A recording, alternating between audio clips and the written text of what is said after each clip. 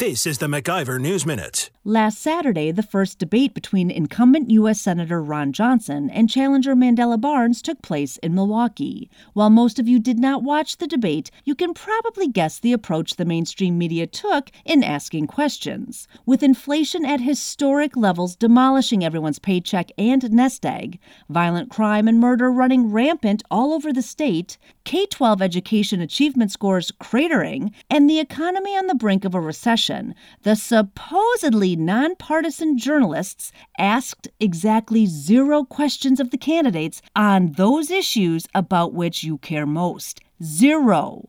It should be pointed out that all of these crises are the result of public policy decisions made by reckless and irresponsible politicians. But you wouldn't know that if you relied on the media to be fair and impartial, or if you watched their pretentious and biased sermon. I'm sorry. I mean debate. For the MacIver News Minute, I'm Jen Healy. For more free market news, log on to MacIverInstitute.com.